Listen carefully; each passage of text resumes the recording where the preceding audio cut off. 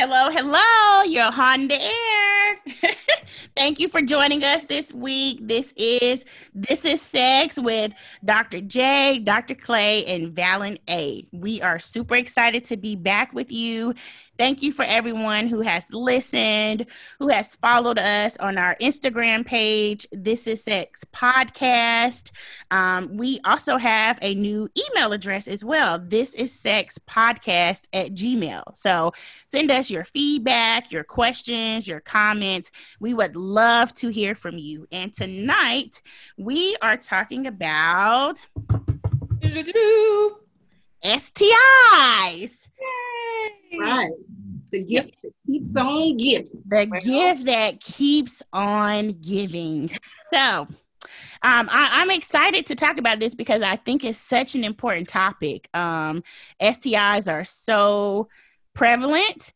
And they're just something that we don't always talk about, especially not an open dialogue. So we thought that this would be a very pertinent topic. It's pertinent every month, regardless of whatever awareness month it is, whatever holiday is going on. So we wanted to talk about it. And so I will kind of just get us started and say that I think that Dr. Clay should get us started in terms of, and so STIs, one thing that I was thinking about when... What is an STI? Well, and I was going to say, because now STIs got a name change. We were just talking about name changes and marriages and stuff like that, dropping last names.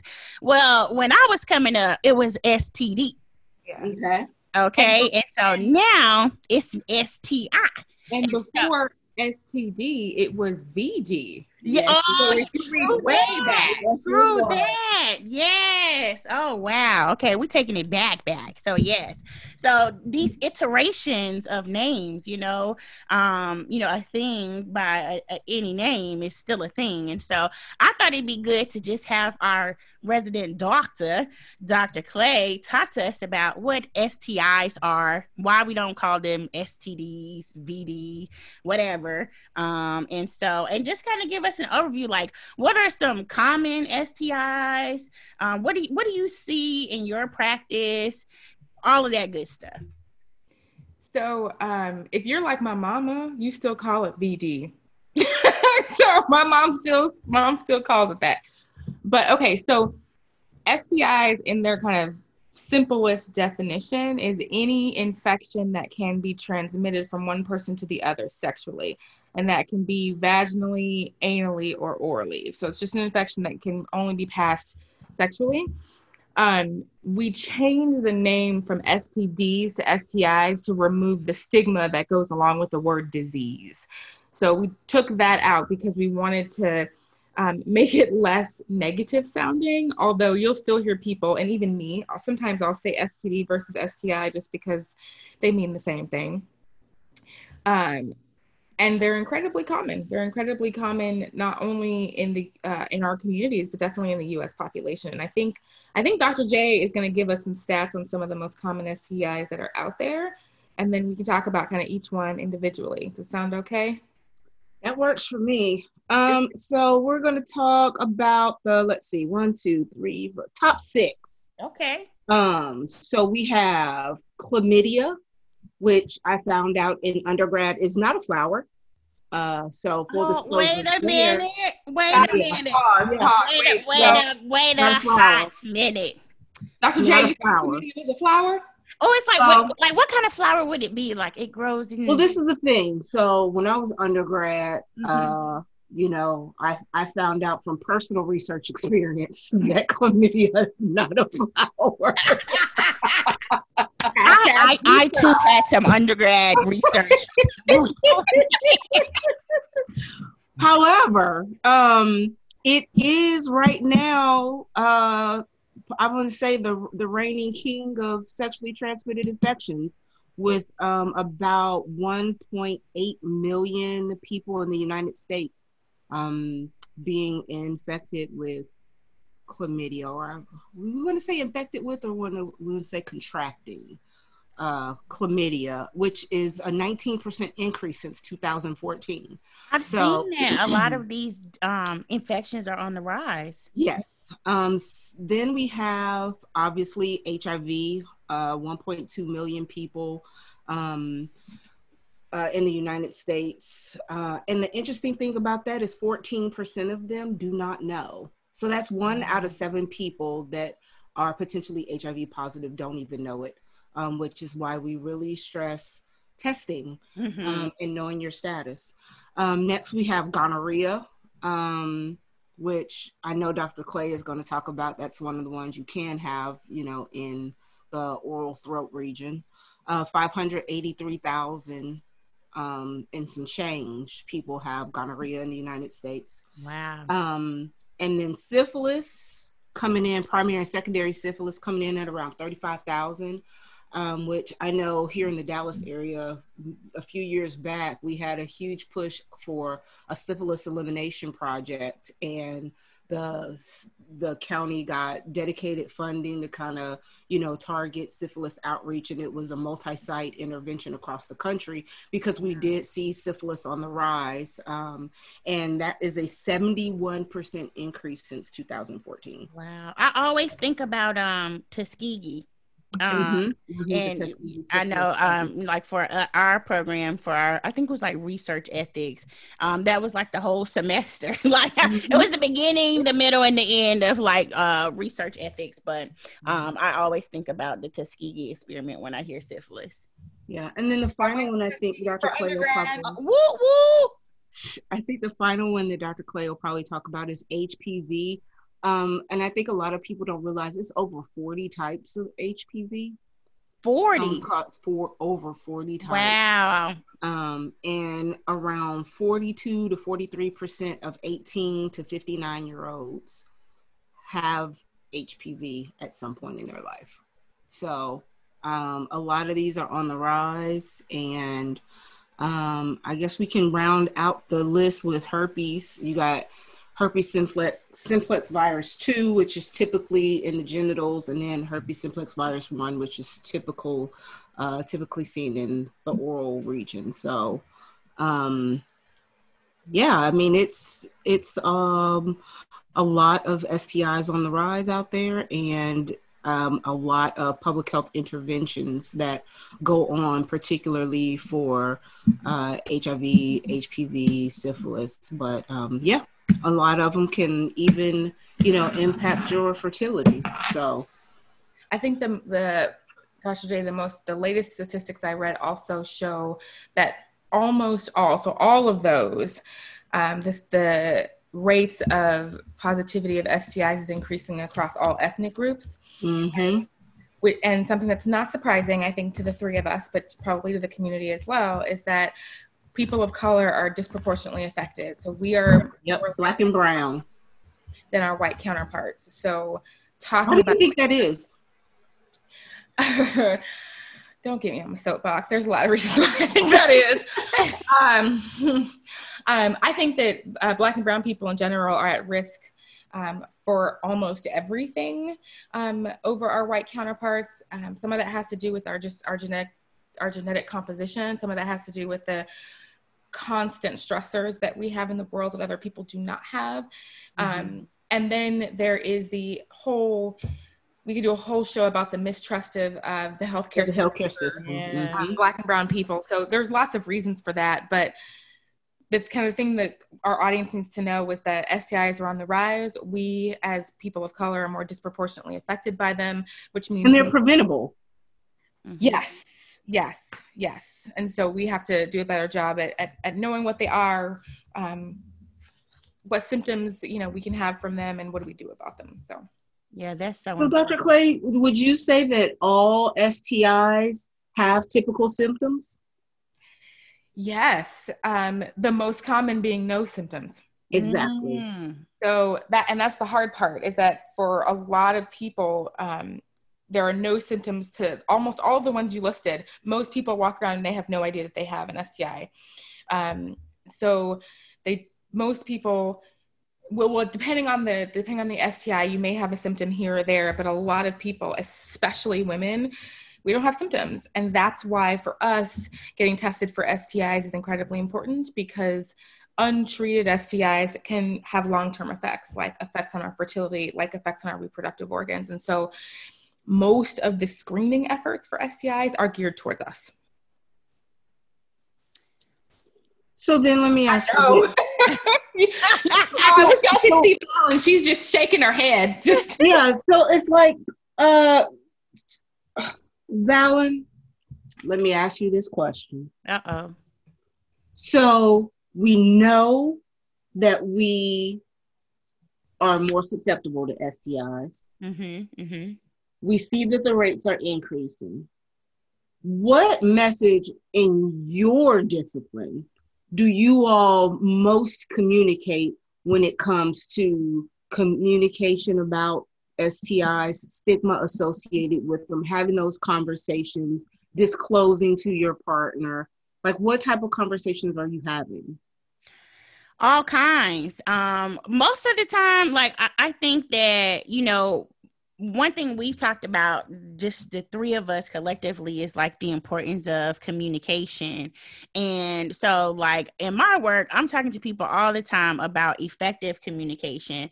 And I think sometimes there's this big disconnect of like, well, you know, if you're communicating about like, you know, needing help with the kids, or, you know, being stressed about work and stuff, it's like we compartmentalize sexual health and that part of us. Mm-hmm. And so, you know, we don't always have conversations about sexual health in general. So then when something like an STI happens, you know, sometimes there's like shock, like, oh my gosh, how did this happen? And I don't think that people truly don't know how it happened. I think that people kind of, and especially like with adolescents and young adults, I think sometimes people just feel like it wouldn't happen to them. And so I think that's part of it, but just empowering people to have conversations and have conversations about sexual health with partners. Because sometimes, like, you meet a person, you get with the person, you hook up, and then it's like, oh, it's a pregnancy, or oh, now we have an STI. How do we talk about it? As opposed to kind of talking about some of these things when you, even if you're just hooking up, just talking about them in general. But I think that's probably the biggest thing, like, how do you communicate it? Because one thing that I find a lot is on the flip side. So, you know, not proactive, but it's sort of like after you've gotten this positive result, like, oh, I'm pregnant. Now I had gonorrhea and chlamydia, and I got to tell him all of this, you know, or, you know, like all of these things are, you know, how now I've been diagnosed with herpes, and that was, you know, a relationship that ended. Like, how do I go on, you know, dating? When do I disclose? Who should know? You know, what if they fall in love and then get mad? Or, you know, like all of these kinds of things. So I think, you know, just across the spectrum, all of these topics come up, but it's so interesting because I know we don't get a lot of conversation. And I mean, talking personally, I remember, you know, my mom found a letter. This was like before text messages. My mom found a letter and she read it. And it was really, I think my cousin and I, she was kind of giving me advice about, you know, being a new researcher. Right. Okay. And so my mom found a letter. I knew she found a letter because she was, oh, you left one of your little letters in the car. And I'm like, I know I ain't leaving no letter in her car. And so, you know, the beginning, middle, and end of our conversation was like, oh, if you're doing research now, you know, find whichever birth control method you want to be on, and don't bring no babies in here. And so, like, we didn't have, I mean, over time. Let me ask you this. Do you think that conversation, because, you know, I love working with adolescents. Do you think that conversation has changed a lot? Do you think that because just think about it, this is now our age group that are now parents. Are you seeing that our age group of parenting young adults is better, or the same messages are being no. I think we perpetuate some of the same things, even though we can say at the same time, like, yeah, we didn't have these talks. But I see it with a lot of, you know, I see it all the time. It's like, oh, you know, I have a good friend and her daughter is a teenager and she's like, well, she's not having sex. And I'm like, well, we were, you know, like lab assistants working our way up at this point in time.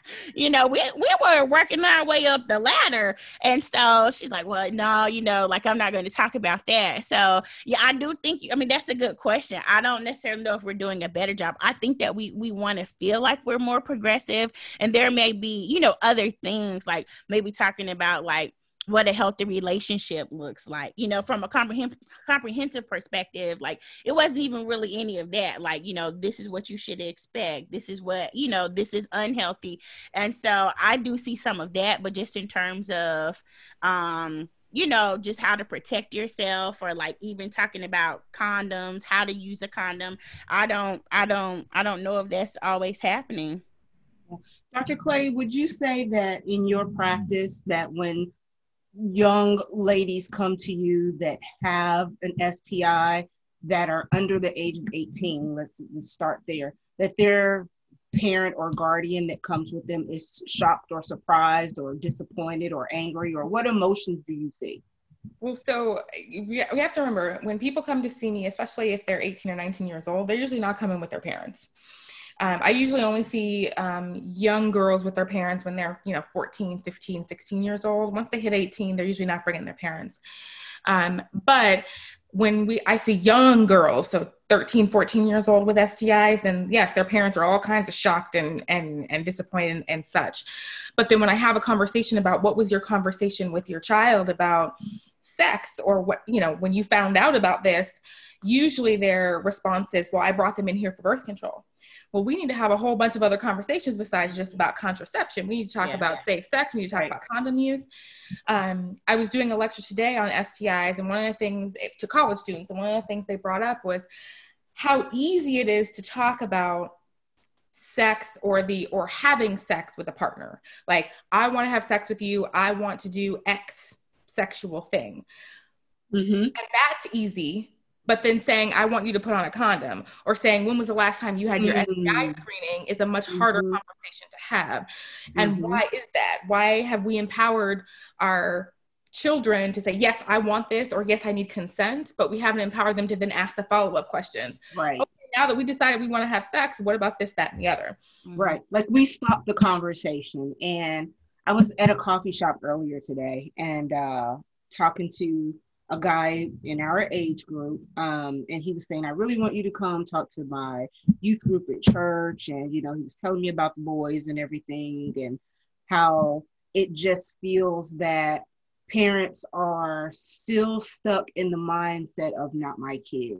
Like, my kid makes good grades. Surely they're not, you know, drinking or using drugs or having sex or all these other activities and behaviors, because this aspect of their persona is so great and so wonderful. And as a mom of two teenagers, 16 and 19, soon to be 20, you know, I have those conversations with them. And when we talk about what the conversations are that their friends have, they are totally different. And we get through that, and then we have a group of 20-something, 30-somethings that still haven't had meaningful conversations on how to have the conversation about using a condom, about STI screenings. And then, you know, we have more conversations about swiping left and swiping right than we do meaningful dialogue on, now that I've swiped left and I've gotten to know you, I'm making a conscious decision to be intimate with you, but let's talk about what that means. Yeah. So should we cover those 6 STIs and talk a little bit about definitely what they look like, or like, or, you know, whatever. Wait, did you say what they feel like? I mean, yeah. Because some of them do feel different. I was gonna say, go ahead. It's sex. You can say what you want, Valene. Say what you want. No. This Alan was gonna say she ain't never felt an STI that she liked. And that is true. Hey. Okay, Dr. J, just you can start. Just tell pick an STI. We'll talk about it, and then we'll kind of move on to the next one. So let's talk about the typically silent ones, chlamydia and gonorrhea. And why do they often come in a combo pack? That's an excellent question. That's like HIV and Hep C, like they go hand in hand. Right. Come on now. So gonorrhea and chlamydia are the two most common reportable STIs. So they're not the most common in the world, but they are the two most common reportable ones. The reason they kind of come together is because people usually are infected with both. It doesn't mean you have to be infected with both, but a lot of people are infected with both. And when you come in and get a positive test for one or the other, we usually will treat you and your partners for both. But so the most common symptoms associated with gonorrhea and chlamydia is nothing. So you can absolutely walk around with no symptoms at all and still have gonorrhea or chlamydia. But let's say you do have symptoms. Let's say you do notice something. Kind of the biggest symptom that people notice is discharge either from the penis or the vagina. And it usually looks funky or is irritating or is itchy to you. But it is typically uncomfortable, and that's usually what will bring someone into my office. They'll notice that their discharge is weird or off, and they want to be seen. So, and it's fairly easy to treat. Gonorrhea and chlamydia are both curable diseases, so you get some antibiotics, and we'll take care of it. But even more important than you taking your antibiotics, if you're positive for one of these, is your partner taking antibiotics as well. Because what you don't want to make sense. Right. For you to get clean, only you go sleep with a dirty bat. Yes, you do not want to take antibiotics, get rid of your infection, and then go back and sleep with the same partner. So what that means, and usually what I'll do is I'll have a conversation in the office visit about how you're going to have a conversation with your partners. Not just the one you slept with today, but the one you slept with last week and a couple weeks ago, because those people also need to be treated. All of them, not like, and no shade, but like on Maury or paternity court. And I feel like sometimes people pick a daddy, like, if you slept with 5 people, it's 5 possibles. Okay. Right. You don't pick one, and you gotta test all of them. All of them. Yep. All of them. Because you're gonna hit the rotation back up. Yeah. And in a lot of cases, if you come to the office and let's say you're positive for gonorrhea, if I'm going to ask you how many partners have you had in the last 2 to 4 weeks. If you tell me 5, I'm going to give you treatment for all 5. Right. If you tell me what's interesting about that? We will brag about our conquest and say, "Oh, I'm hitting that, and I'm hitting that, and I'm hitting that all at the same time." But then when you come up with something, you want to, nope, I was just with that one person. And been with that one person for 5 years. Like, okay, you have, and I only did it that one time. A part-time lover too. Yeah.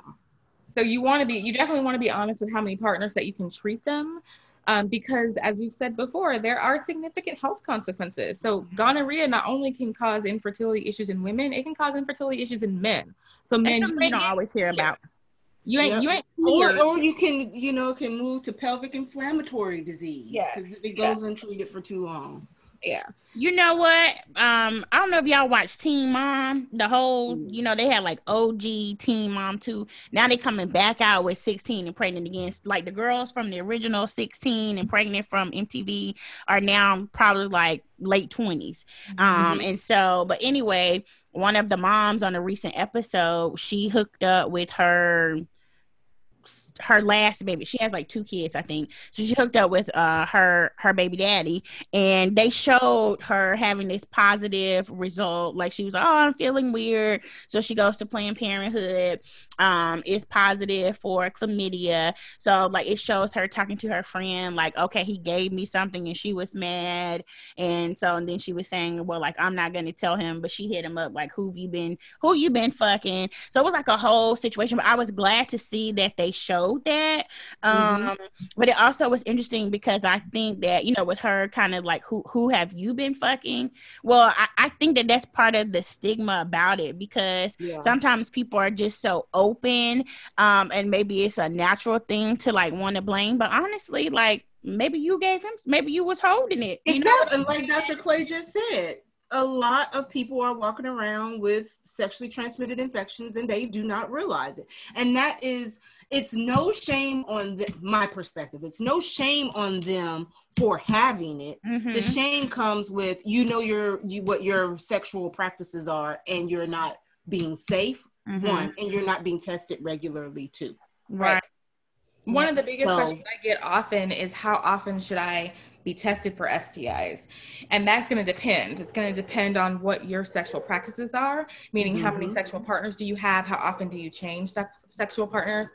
But also, even if you're in a monogamous relationship, and that doesn't mean you don't get tested at all. That just means you get tested less often. Right.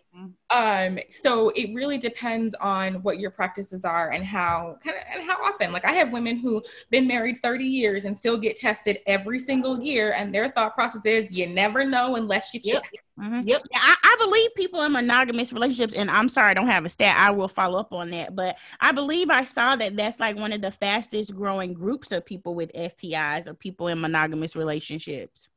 Well, another, and I know we need to get back to the list, but another group that I have seen articles about is senior citizens. Yes. But there was an infusion of Viagra and Cialis on the market, where older men were able to have, sexual relationships for longer periods of time. And then we typically think, oh, well, we get to a certain age and we don't have to worry about being tested anymore. But I saw an episode of House, I don't know, had to be maybe last year sometime. And he was trying to figure out what was going on with this particular older woman. And when he finally figured it out, he said, oh, and by the way, did you know that you had herpes? And she just kind of laughed, and she was just like, well, yeah, I kind of figured. And so she went through this whole thing that she didn't want her son, who had been caring for her, to know, because of the stigma, because of the shame associated with it or whatever. But comprehensive sexual health education is very important across all ages. Mm-hmm. The messages may change, the way we communicate those messages may change, but we still need to talk about testing. We still need to talk about safety. We still need to talk about consent. Absolutely. Let's talk about syphilis and HPV. Mm-hmm. So syphilis, syphilis and HPV are both things that people, I think, forget when we talk about STIs. Yeah. So when I think of STI, or when most people think of STIs, they think of herpes, HIV, gonorrhea, and chlamydia. And there are a whole lot more than that. HPV and syphilis being two really important ones. So we'll talk about syphilis first. So syphilis has been on the rise. I think the last statistic I read was since 2001. We've been seeing increases since then. And that it's been increasing a little bit more rapidly over the last 5 to 10 years. So, and the reason being is because I think people don't realize that syphilis is a sexually transmitted infection. Mm-hmm. The most common symptom associated with syphilis is nothing. So you can have syphilis and not have any symptoms, but the scary thing about syphilis is even the symptoms that people do have in primary and secondary syphilis, they often go unnoticed because they think it's something. Rash. Yeah, it's a rash. It's, a little lesion on the penis or the vulva. It's, it's swollen lymph nodes or fever or fatigue. It's all these things that are considered normal symptoms. And depending on the time of year, if it's flu season, then you may think what you've got, a rash and, fever and swollen lymph nodes, is the flu. So that's what makes it kind of scary. So if you have symptoms of anything in general, especially if you know that you have multiple sex partners, or you're not using condoms, or you're not using a type of protection, you probably should just be checked out for all the things. Mm-hmm. Right. The other concerning thing about syphilis is what happens is if syphilis is left untreated, it can progress and it can become a very, very serious infection 10 to 20 years after the initial infection. So you can get tertiary syphilis, which is the OG badass, don't want that type of syphilis. So that's OG you badass. You ain't walking. Right. This is the syphilis that infects your eyes. It infects your blood vessels. It infects your heart muscle. This is the type of syphilis that people die from. This is the type of syphilis that the Tuskegee experiment was done for. Yeah. So it takes a long time. So you're talking 10, 20 years before you get there. But think about it. If you don't know what the symptoms of syphilis are, you happen to get exposed during flu season and you never really pay attention, or you're not really sure what you're having, 10 years can go by real quick. And you think, oh, I was sick and then I got over it. Right. Yep. And it's an interesting conversation to have with someone who is 50 or 60 years old and say, hey, so the reason that your eyesight is getting worse and that you're at risk for heart attack is because you had an STI when you were 22. Syphilis, you got to be careful with. And specifically in the western part of the world, so that's where I am, Nevada, Arizona, we're seeing such high rates of syphilis that we're being required by the CDC to test people more frequently. So it is a big deal. Yeah, it's a big deal. And so what are your thoughts on HPV boys and girls? Y'all, please get vaccinated. For the love of all things holy, please get vaccinated. Okay, so HPV is also an STI that people forget about, mostly because what I've been told by my patients are that it is a woman thing. So HPV is a virus that infects, for the most part, the cervix. It's why we do pap smears every so often. It's why we do HPV testing. There are no HPV tests for men, for young boys, for adolescents. And so that's why people dub it a woman disease, because we're the only ones that get tested for it. But we're not the only ones that get it. So a question, HPV and genital warts, because you can if you have genital warts, then you have the HPV virus, but you can have HPV and not have genital warts. Yes, you can have HPV and not have any abnormal pap smears or genital warts. You can just be carrying around the infection and pass it to whoever you're having sex with. There's no cure for HPV. There's no treatment for HPV. In general, for healthy, non-smoking folks, the HPV virus will be cleared by your immune system on average in a couple of years.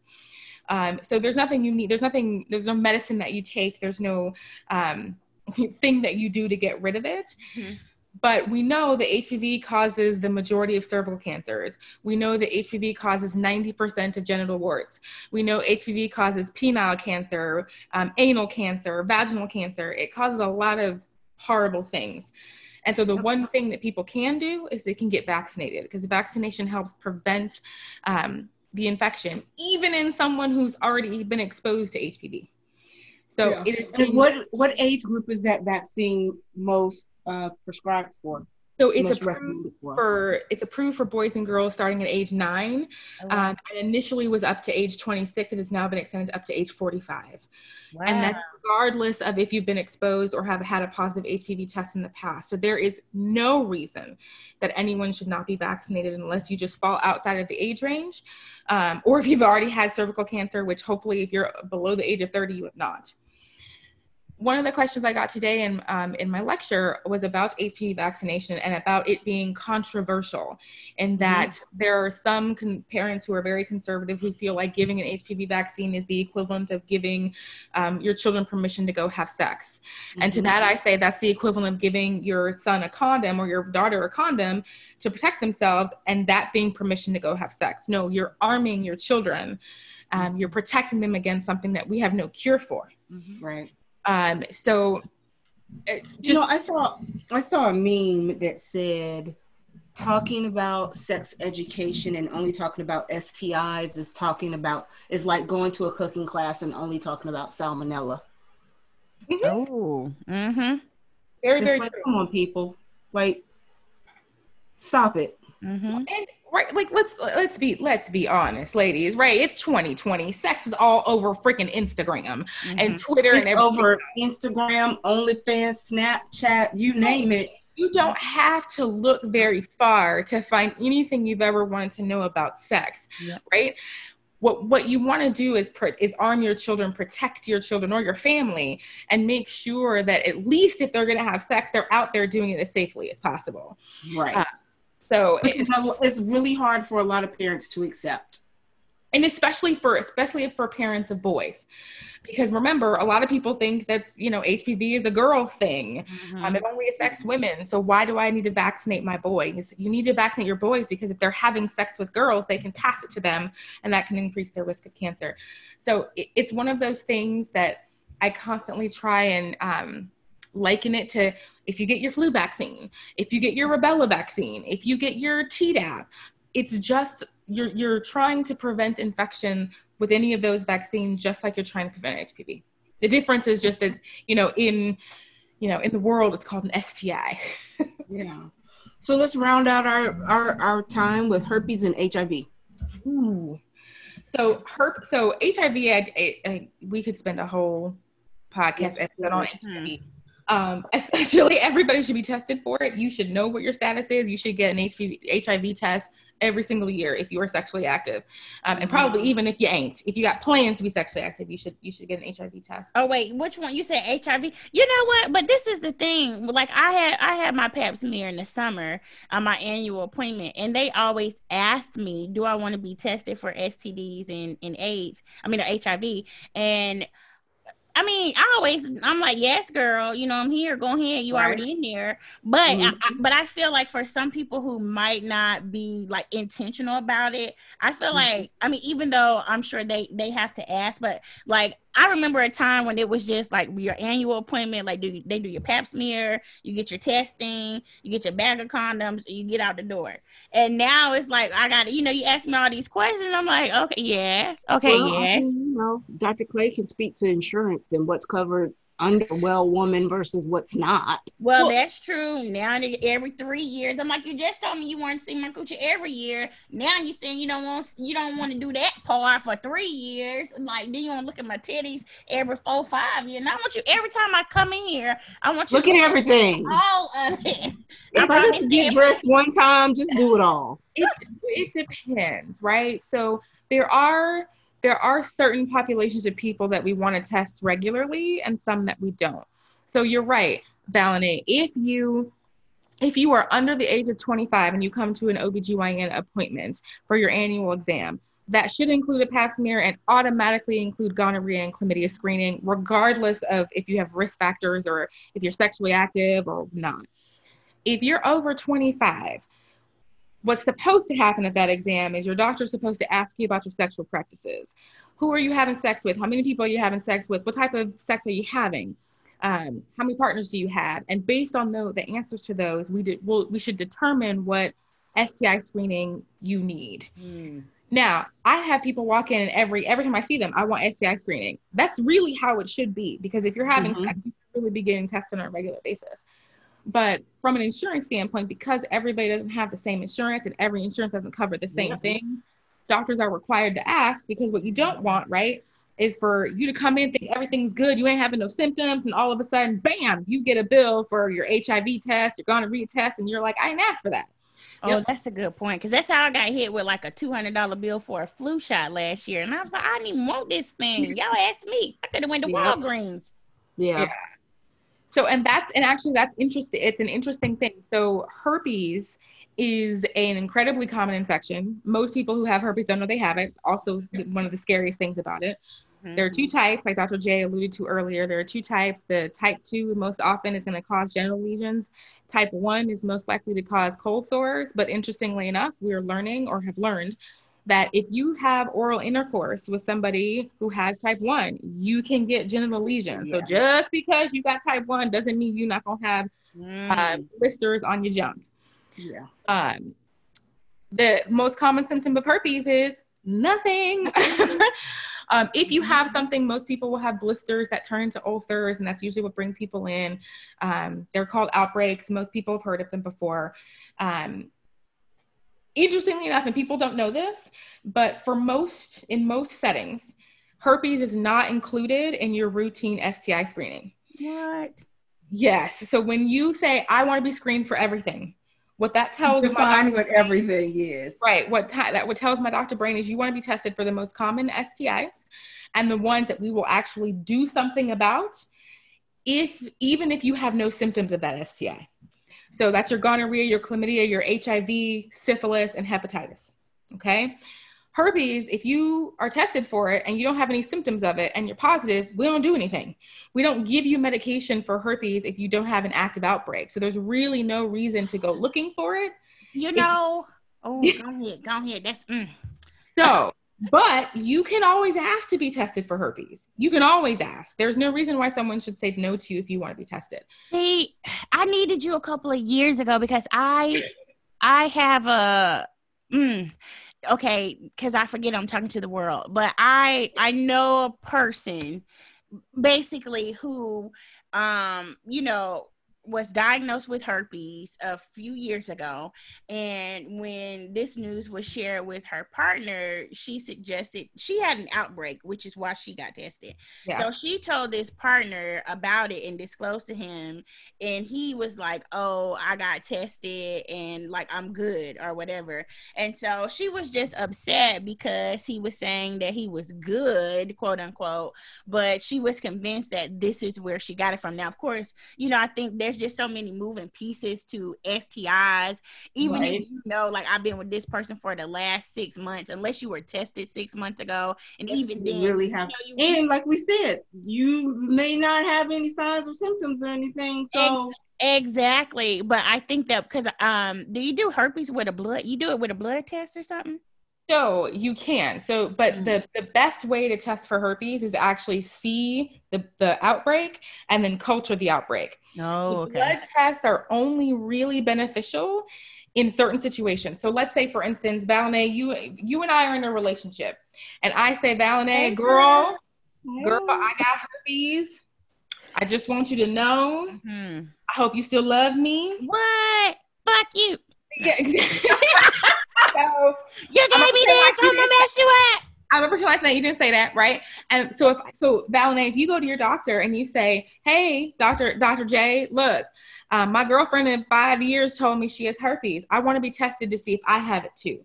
That's a reasonable person to test, because that way you can tell that person, hey, be careful because she can give it to you, or don't worry about nothing. You both got it. Other potential people that you would want to test with blood tests are pregnant patients, because you want to know if they could potentially pass it to the baby. Oh, okay. Or if someone comes in and they have these recurrent outbreaks and you've done your cultures and that's negative, but you're trying to figure out, do they have herpes? Then yes. But someone who comes in, no symptoms, not having sex right now, or in a monogamous relationship, and they're like, I want to be tested for herpes. My first question is why? Have you had outbreaks? Are you concerned for your partner or whatever? Because honestly, my assumption is you probably already got it, because most of the world already has it. But also, what am I going to do for you if you're positive? I'm not going to give you medication right now unless you have an outbreak. There's no other cure for it. You're going to have it for the rest of your life. It's just information for you to have. You are welcome to have that. You just have to understand what that information means. And, right? So, Valen, you go get tested, right?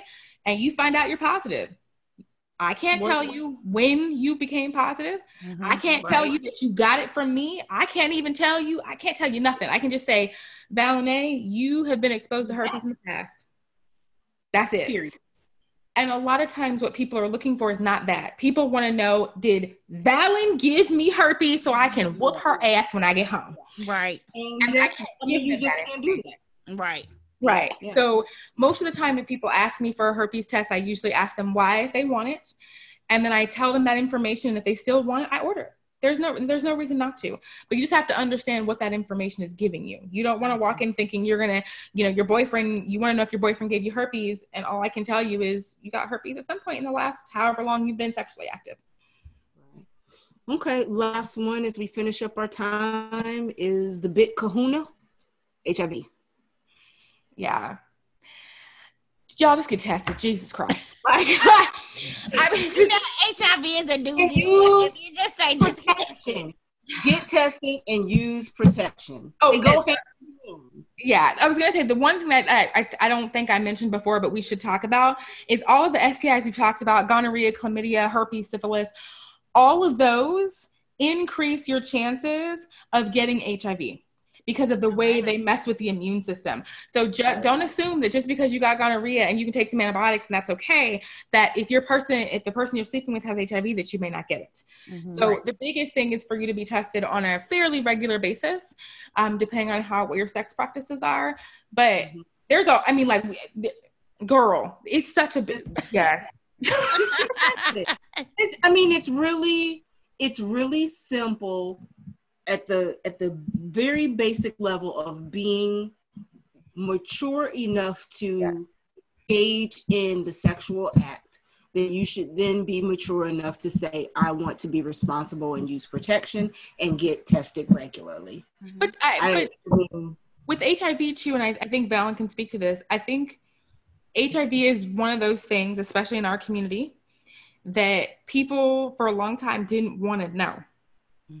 Right? They didn't want to know because they're scared or they're concerned about what that means. With herpes, even though that's a lifelong infection, it's not as bad as HIV. Gonorrhea you can get rid of. Chlamydia you can get rid of. HIV is something that you live and die with. And I think a lot of people, especially people of color, when HIV and AIDS became a huge epidemic, that people just were like, I don't want to know. Because if I don't know, then I don't have to deal with what comes next.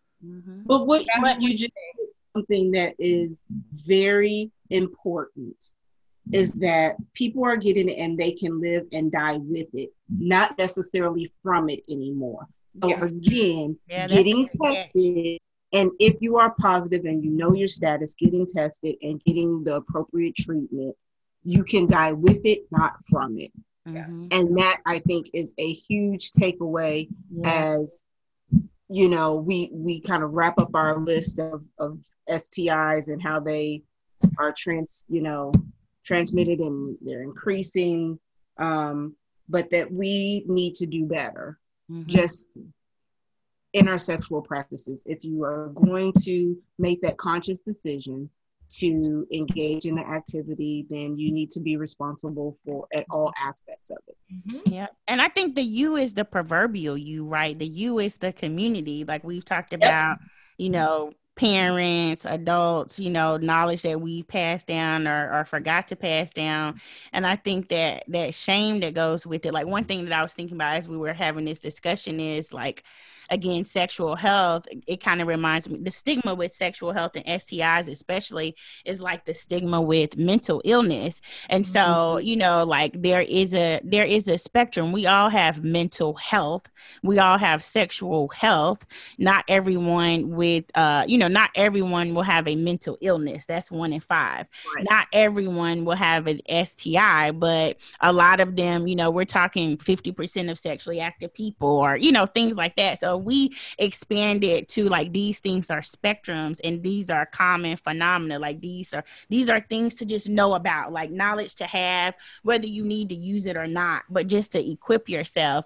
And I think, that to go back to what you were saying, Dr. J, just that information, having the information and getting tested regularly can help you because these are not necessarily a death sentence, but it does inform your overall health. It certainly impacts people's mental health, your relationships, your sexual health.